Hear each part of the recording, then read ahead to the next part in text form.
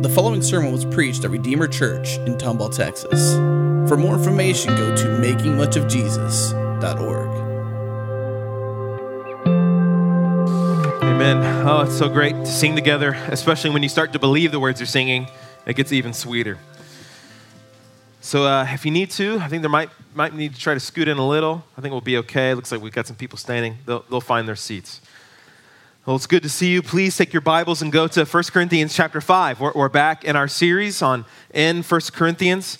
And this book has been teaching us again and again how the cross and the Christian life are always together. We never move beyond the cross. Instead, we move further with the cross. And we live our lives in accordance with the cross. And so we arrive in chapter 5 today, where Paul has been laying out for the previous other passages what the Christian life is about and all the problems at Corinth, what they're facing. They're facing some serious issues, and he addresses them first with all of their disunity. And in chapters 1 through 4, they experience so much disunity, and Paul's addressing it. And now in chapters 5 through the end, he's now going to address some very particular and very specific issues. And now we arrive in 1 Corinthians 5. And I love that as we read these words, we ought to remember that these words are not just frozen letters on a page, but they are coming to us in the very power of the Lord Jesus. They come to us from Jesus himself. And I think, I love what Paul's even going to say, you're going to read it, as we assemble together in the power of the Lord Jesus, we're hearing from Jesus himself. And so let's stand together in honor of Christ and listen to what the King Jesus has to say to us, beginning in verse 1, as we look at Paul's instruction on church-wide holiness and the kingdom of God. It is actually reported that there is sexual immorality among you, and of a kind that's not even tolerated even among pagans. For a man has his father's wife, and you are arrogant. Ought you not rather to mourn? Let him who has done this be removed from among you. For though absent in body, I am present in spirit, and as if present, I have already pronounced judgment on the one who did such a thing. When you are assembled in the name of the Lord Jesus, and my spirit is present with the power of our Lord Jesus, you are to deliver this man to Satan for the destruction of the flesh, so that his spirit may be saved in the day of the Lord. Your boasting is not good. Do you not know that a little leaven leavens the whole lump? Cleanse out the old leaven, that you may be a new lump as you really are, unleavened. For Christ, our Passover lamb, has been sacrificed. Let us therefore celebrate the festival, not with the old leaven, the leaven of malice and evil, but with the unleavened bread of sincerity and truth. I wrote to you in my letter not to associate with sexually immoral people, not at all meaning the sexually immoral of this world, or the greedy and swindlers or idolaters. Since then, you would need to go out of the world. But now I am writing to you not to associate with anyone who bears the name of brother if he is guilty of sexual immorality or greed or is an idolater, reviler, drunkard, or swindler, not even to eat with such a one. For what have I to do with judging outsiders? Is it not those inside the church whom you are to judge? God judges those outside. Purge the evil person from among you. Let's pray.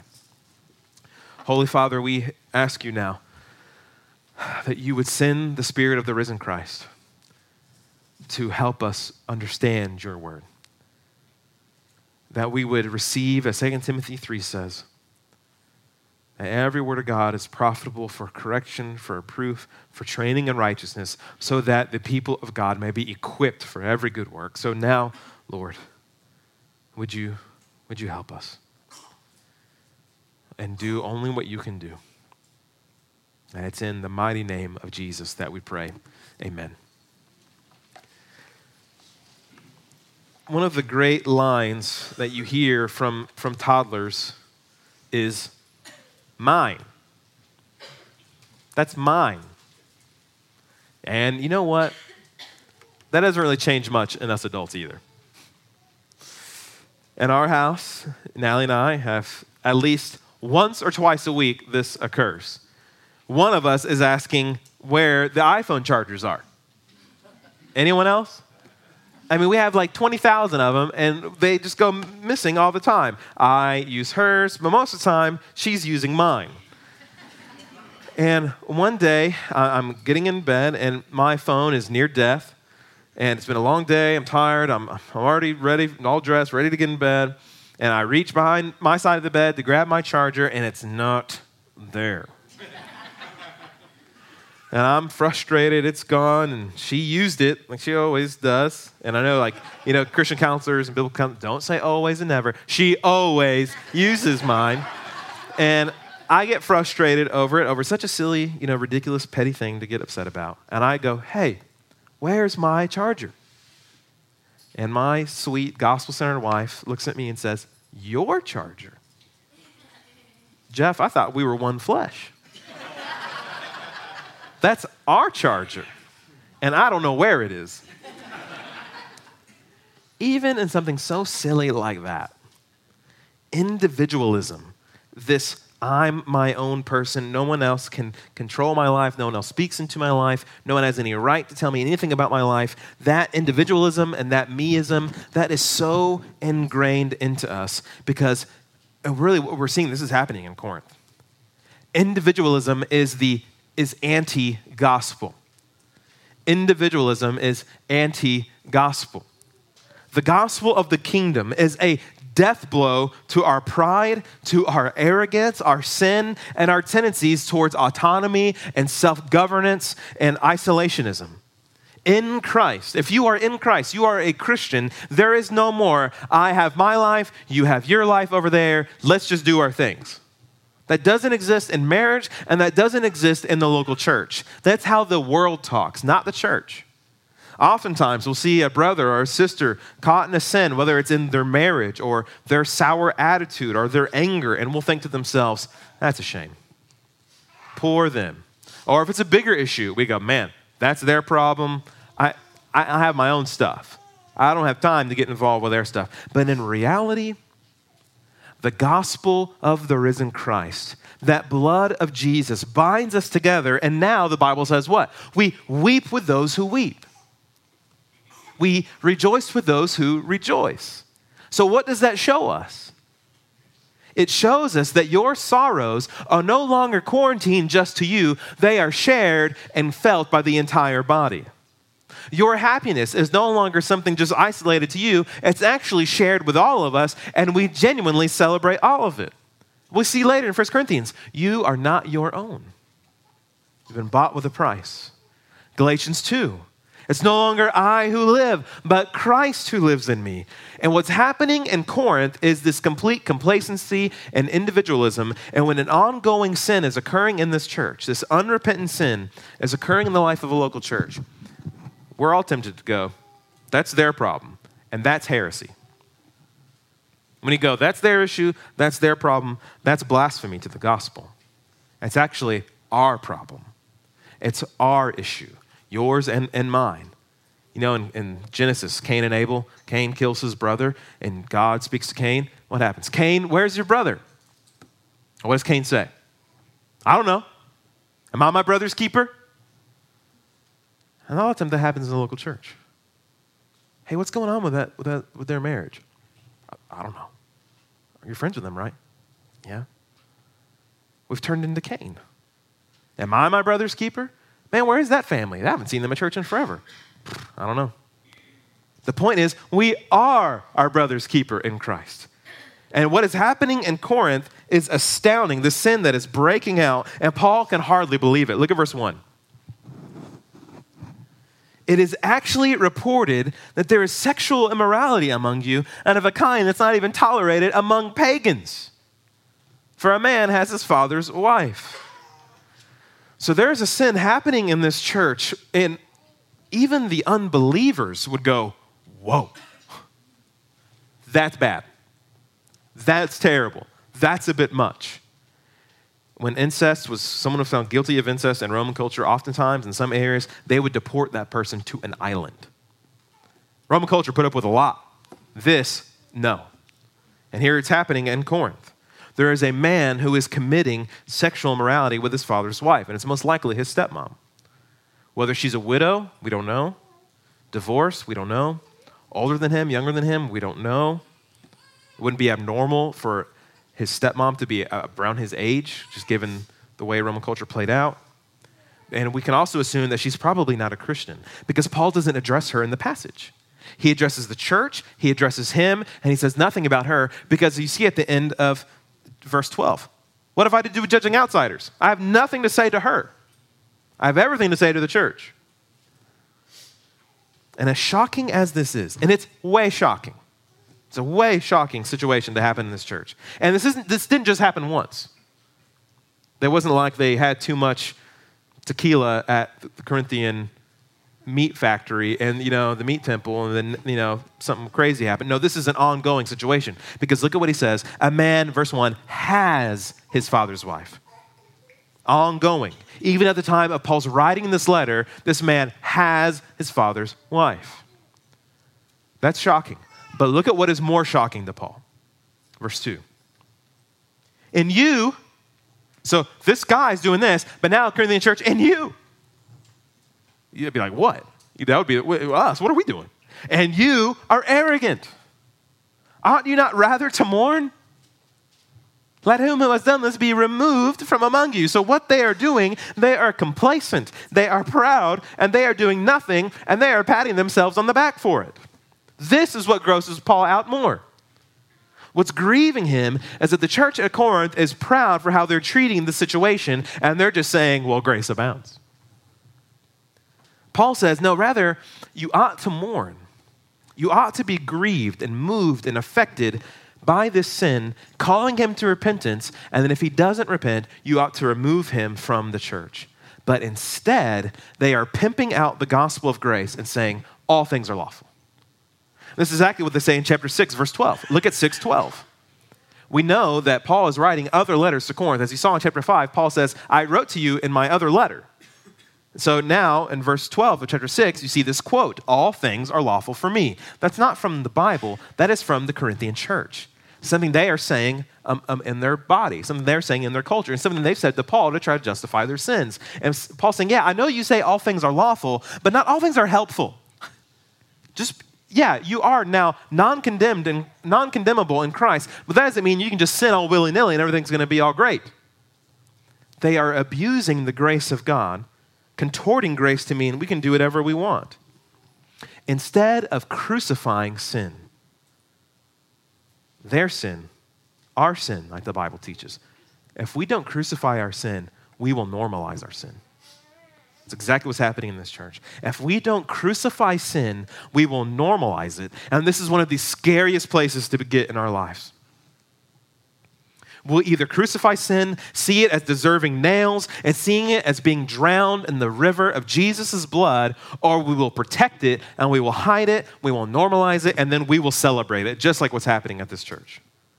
The Corinthians are actually celebrating the situation, not by going, hey, let's make this guy the poster boy of how great you can sin. That's not what they're doing. That would be too flagrant. Rather, they're saying, look at how patient we are. Look at how gracious we are. We're just saying grace abounds. We're just saying it's okay. They're actually celebrating how they're not living in accordance with the commands of Christ. So why does Paul say this should happen? Why this remove him from among you? Because unrepentant sin is a biohazard in the church. Unrepentant sin is a biohazard in the church. Verse 2, let him who has done this be removed from among you. Wow. That's heavy. That's heavy. Let him who has done this, get him out. And it gets heavier. Verse 5.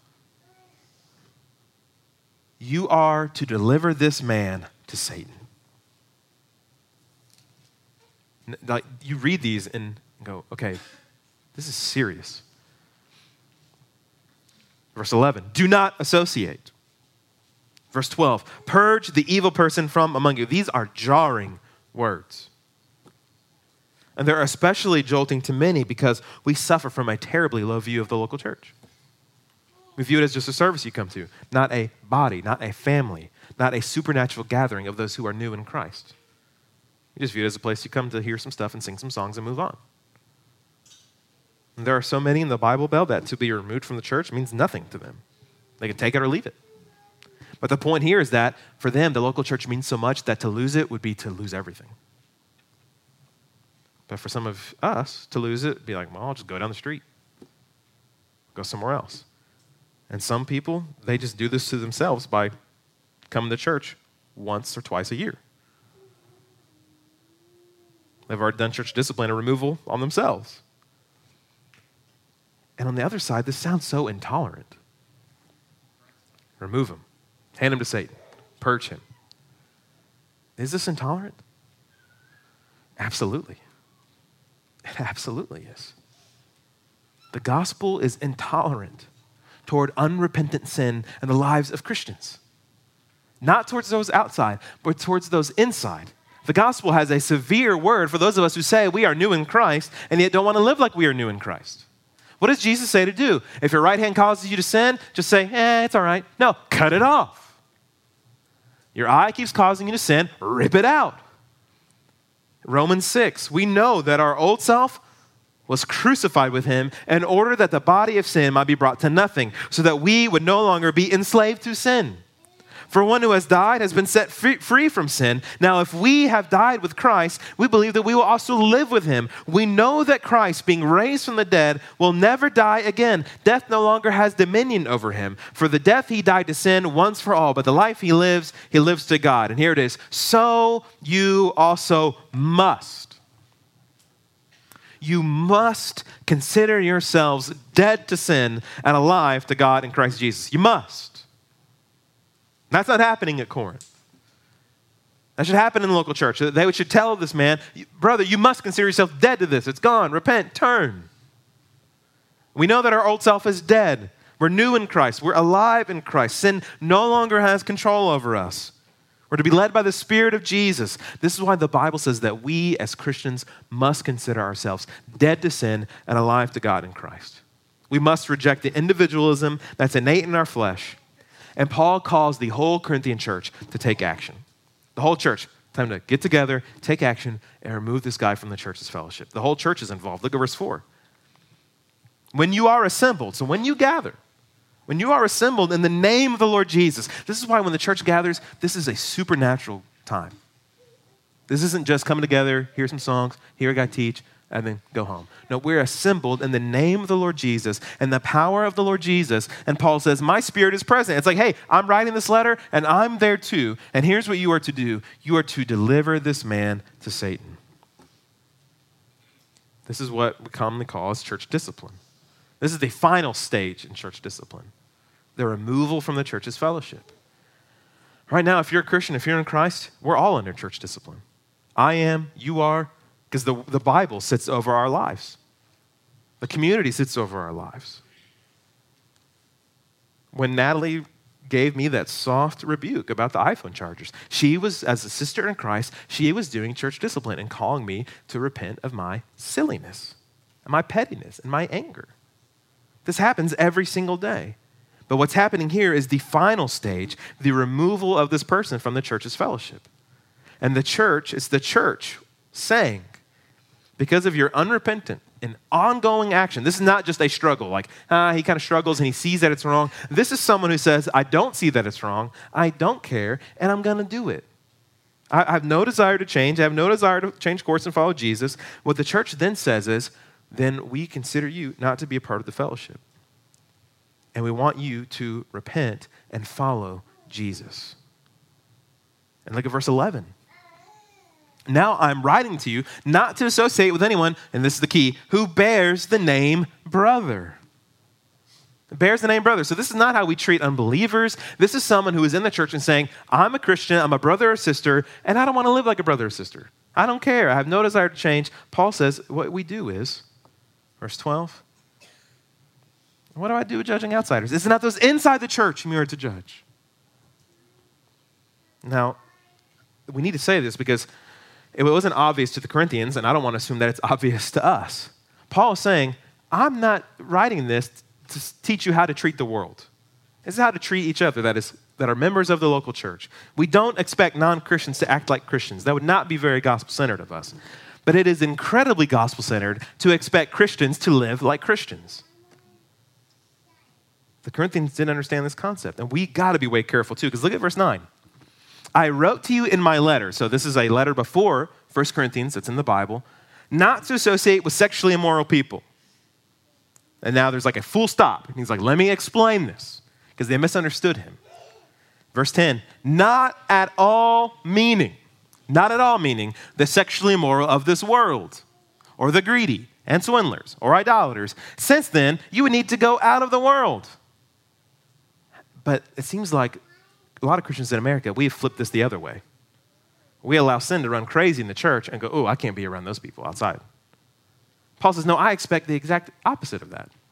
He expects them to be totally involved in the culture, totally ingrained, and for them not to associate with sexually immoral in this world, I mean, they need to go live on Mars. Like, they're going to be involved with these people. Not at all meaning those outside the world, but exactly meaning those who are in the church. And how severe does this removal have to be? The removal of this biohazard? Look at verse 11. But now I'm writing to you, so he clarifies it, not to associate with anyone who bears the name brother if he's guilty of sexual immorality, ongoing, unrepentant, no desire to change sexual immorality. Do not associate with him. Okay, so the follow-up, and Paul answers it, well, how much? Well, like what level of association? Look what he says at the end. Not even to eat with such a one. How much, Paul? Don't even eat with him. Even's the stress. Because some people could go, well, maybe he means Lord's Supper. No, don't even eat. The most common, ordinary thing that we engage in every single day, Paul says, don't even eat with him. Because by doing so, you are taking off the pressure to repent.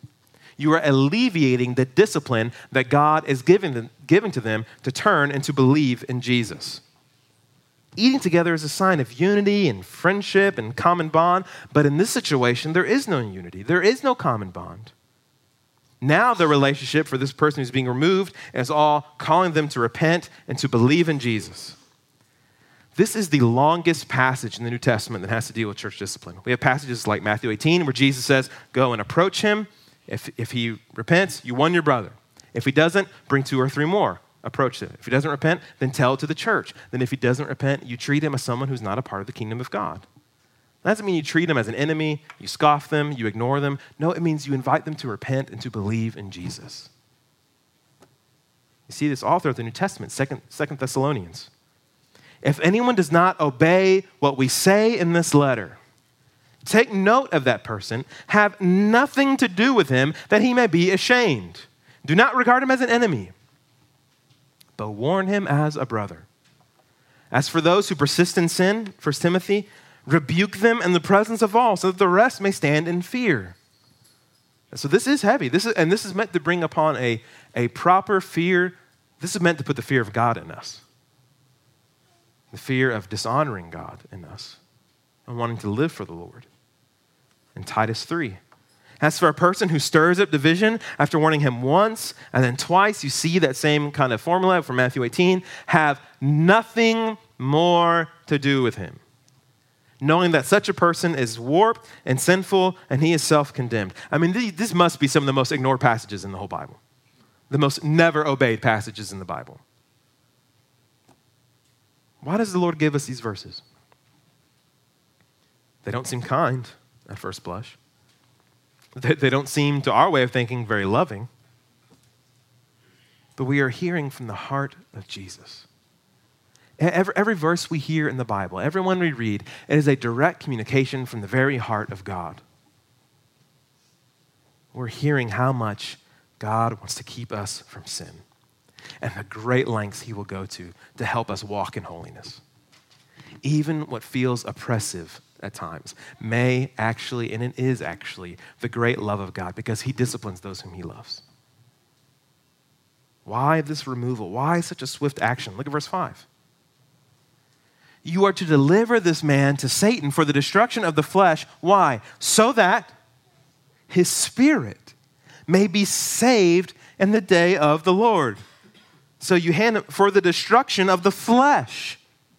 So that his spirit, maybe say you have the two reasons right here. This handing over to Satan, it doesn't mean that now the church is like, call Satan up and go, okay, Satan, here's Bill. All right, we'll see you later, Bill. That's not what's happening. This is, Paul saying there are two spheres. There's the church, there's the whole kingdom of Christ, and then there's the prince of the power of the air, Ephesians 2. The kingdom of Satan that will eventually be destroyed. Paul says, by removing him from the church, we're showing him, we don't view you as being a part of the family of God. There's no other, he can't just go, well, I'm going to go to Corinth Bible Church now. I mean, there's no other option. This is it. So now it's saying, we're turning you loose. We think you're a part of Satan's sphere unless you repent. And that will break him. Paul expects him to repent. It will destroy his flesh. It will weigh on him so heavily that, no, I am a Christian. I am a believer, and I've been gone in sin. He'll be like the prodigal son, and he'll repent, and he will come back to the fold. It will kill his sin. It will destroy his flesh. The goal of church discipline isn't shunning. It's not this scarlet letterness.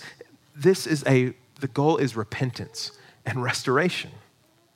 And for the genuine believer, this action will eventually kill their flesh. They will repent, Romans 8:13. For if you live according to the flesh, you will die. But if by the Spirit you put to death the deeds of the body, you will live. We all face this in so many areas of our lives. In so many areas of our lives, the Spirit is convicting us, and the Spirit is confronting us. The Word of God is grating against us. The Word of God is living and active, sharper than any two-edged sword, piercing through the thoughts and intentions of the heart. And every time we read the Bible, we sing songs, we're listening to Scripture, what is happening is the Bible's coming up next to us and saying, that's sinful. You know that's wrong. So confess, repent. If that doesn't happen very often in your life, I would be very worried and concerned about your devotion to Christ. And it may reveal that you have almost zero appetite for his word, and that may also eventually reveal that you have zero appetite for Christ himself. What's happening when we read the scriptures is Jesus is meeting us, and he's calling us on our sin, inviting us to walk in holiness. And this can happen from something so small as looking at pornography on the internet. It's just you there on your computer. It seems small, seems irrelevant. It's not. The Word of God is calling you to repentance.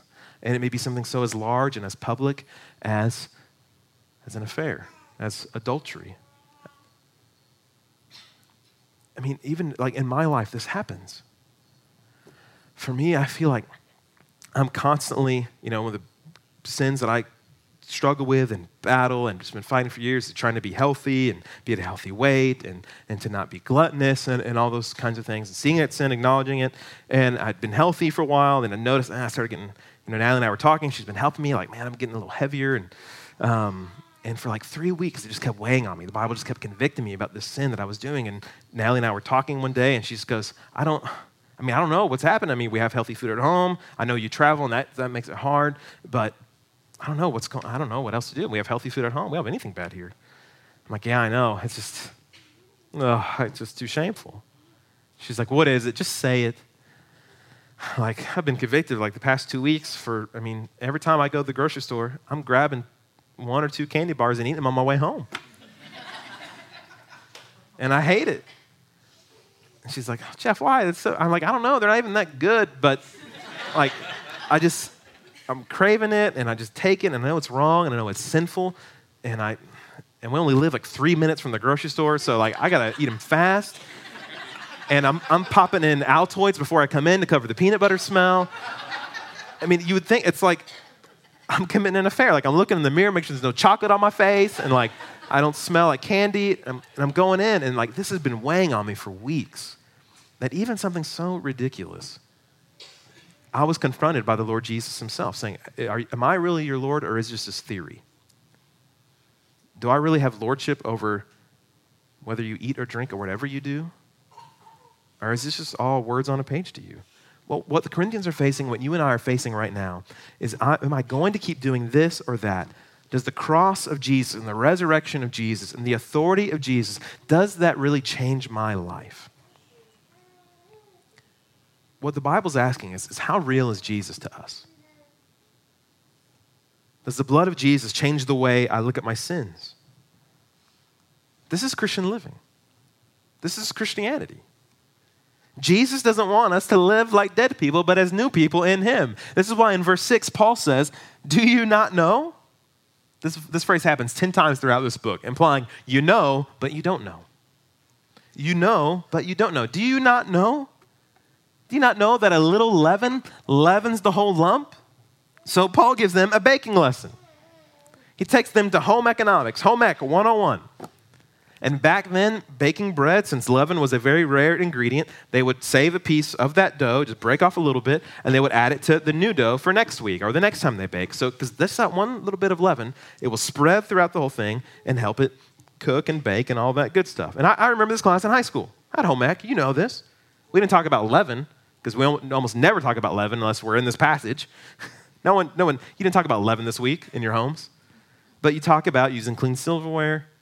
Talk about how to properly prepare raw chicken because you don't want to cross-contaminate. You can get really sick from those things. So we understand this. Sin is always looking to cross-contaminate in our lives. Sin is always looking to steal, to kill, and destroy.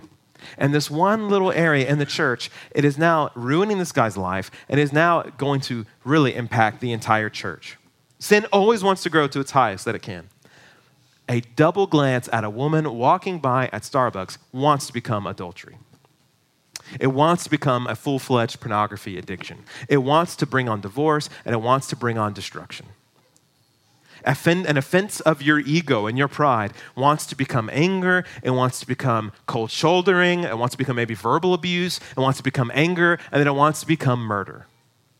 A little leaven leavens the whole lump. Sin wants to snowball as big as it can get. This is why Paul and this is why Jesus says it's got to stop. I mean, think about even the silly candy bar thing. All the rudimentary needs that are there to scheme my way into any sin are already present. Hiding, timing, covering up. You take out candy bar, put in a woman. All the same rudimentary pieces to happen.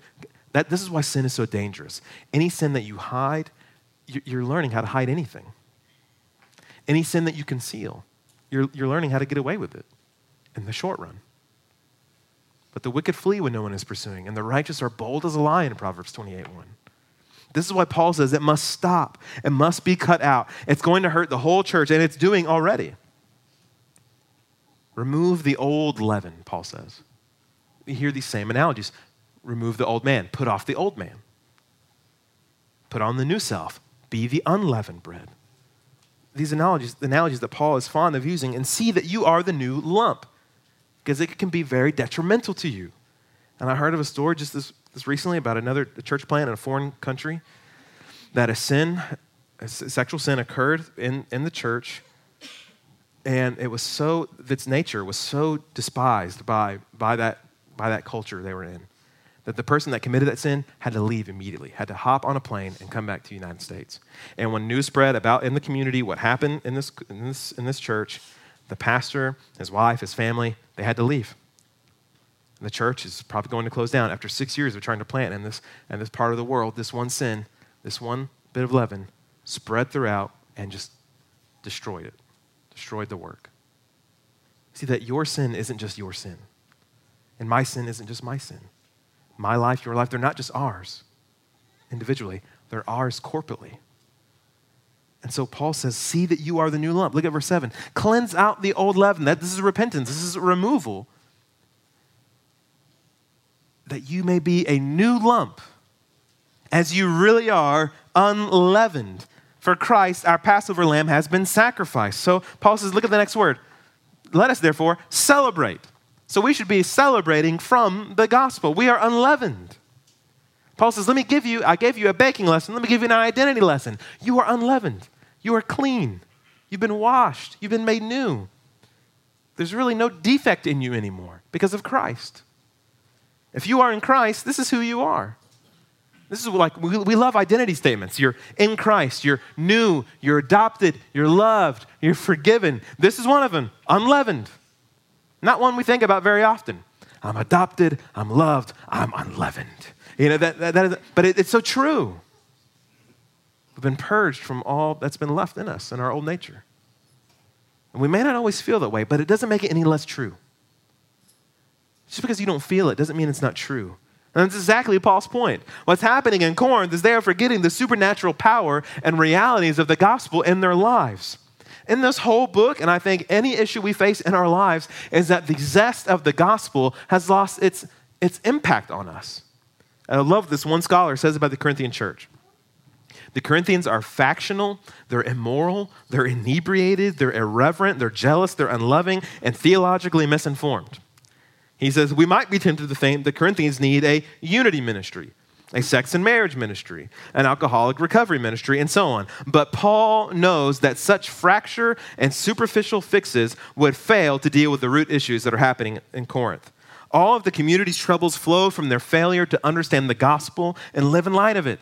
The Corinthians do not need to move beyond the gospel. They don't need to add anything to the gospel. They only need to be reminded of the gospel which Paul preached to them. They need more gospel. And Paul's going to give it to them. When the phrase, as you really are. So there's a quick danger there. If that as you really are isn't there, oh man, what a disappointing verse this would be. Verse 7, cleanse out the old leaven that you may be a new lump. Period. That would be depressing. So cleanse it out, do this so you can become that. But he says, no. Cleanse out the old leaven so you can be a new lump as you really are. You already are the new lump. You already are the unleavened bread. Christianity is just becoming what you already are. It's believing by faith and becoming by faith what you already are in Christ. And do you see why all this matters to Paul? Why does sexual morality need to be removed? Why does the whole church need to get involved? Why does the repentance from this brother need to happen? Look at this phrase, verse 7. As you really are unleavened here's the reason, for Christ. Our Passover lamb has been sacrificed. Why is this so important? Because we live under the blood of the Lamb. Paul's taking us back to this Passover lamb. He's taking us back all the way to Exodus to a group of Israelites huddled together, needing help under Pharaoh's tyranny. And God's wrath is invading Egypt. But the Israelites will be spared if they will take a lamb, slit its throat, and take that blood and paint it on their front door. God says, do that, and my wrath will pass over you. And Paul takes that language, and he looks us square in the face and says, that's what happened to you. That's what happened in your conversion. Our Passover lamb. Is he yours? Is he your Passover lamb? He can be today. Have you looked to Jesus and believed that in asking and inviting his blood to cover your life? The blood of Jesus, the great Lamb of God. He was slain in our place. He was nailed to that awful blood-spattered tree. And his blood covers our sins, covers our whole lives. And now the wrath of God just passes over. It just passes over forever and completely because it was totally exhausted and landed on, it did not pass over Jesus. It landed on Jesus for us. Sins paid, forgiveness granted by faith alone in the Lamb. And this is the great joy and gift of Christianity. I'm just left in amazement like this. I mean, it's like we're sitting in the tyranny, not of Pharaoh, but in the sphere of Satan. And yet wherever we go, there's just a blood splatter on top of us.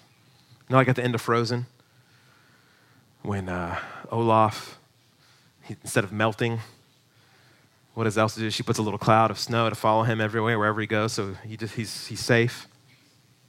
It's like wherever you and I go, there's just a splatter of blood painted over our lives. And wherever you go, forgiven, claimed, passed over. God's wrath passed over me. So do your worst, Satan. God's wrath has already passed over me. And forever, God will never hover back around in your 70s and go, did Chad Rippey blow it today?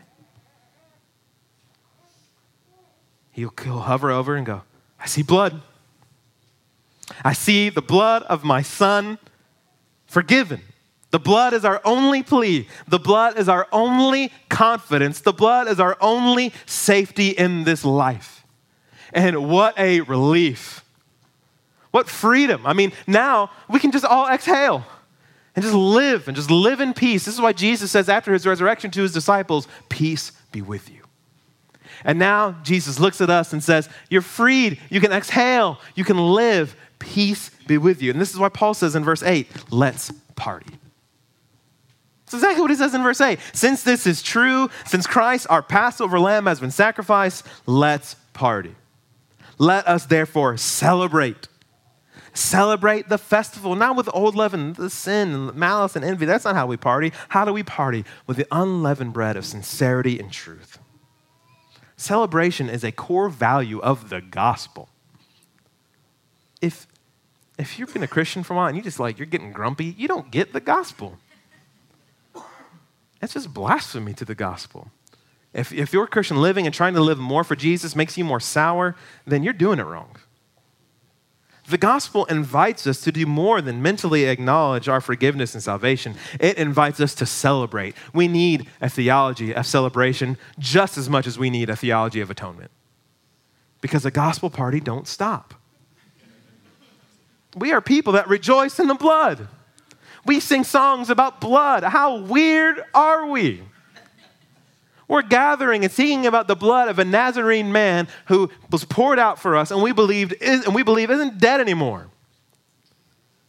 And it's all glorious, transforming, securing power in our lives. And Paul draws upon this feast that the Israelites celebrated, the Feast of Unleavened Bread. And he says, now it's time for us to celebrate. Celebrate that we are now God's holy people. Celebrate not with sin, not with malice and evil, as he says, but with the unleavened bread of holiness. Living the Christian life is its own celebration because you're living as a resurrected person. You are living as someone who's not dead anymore.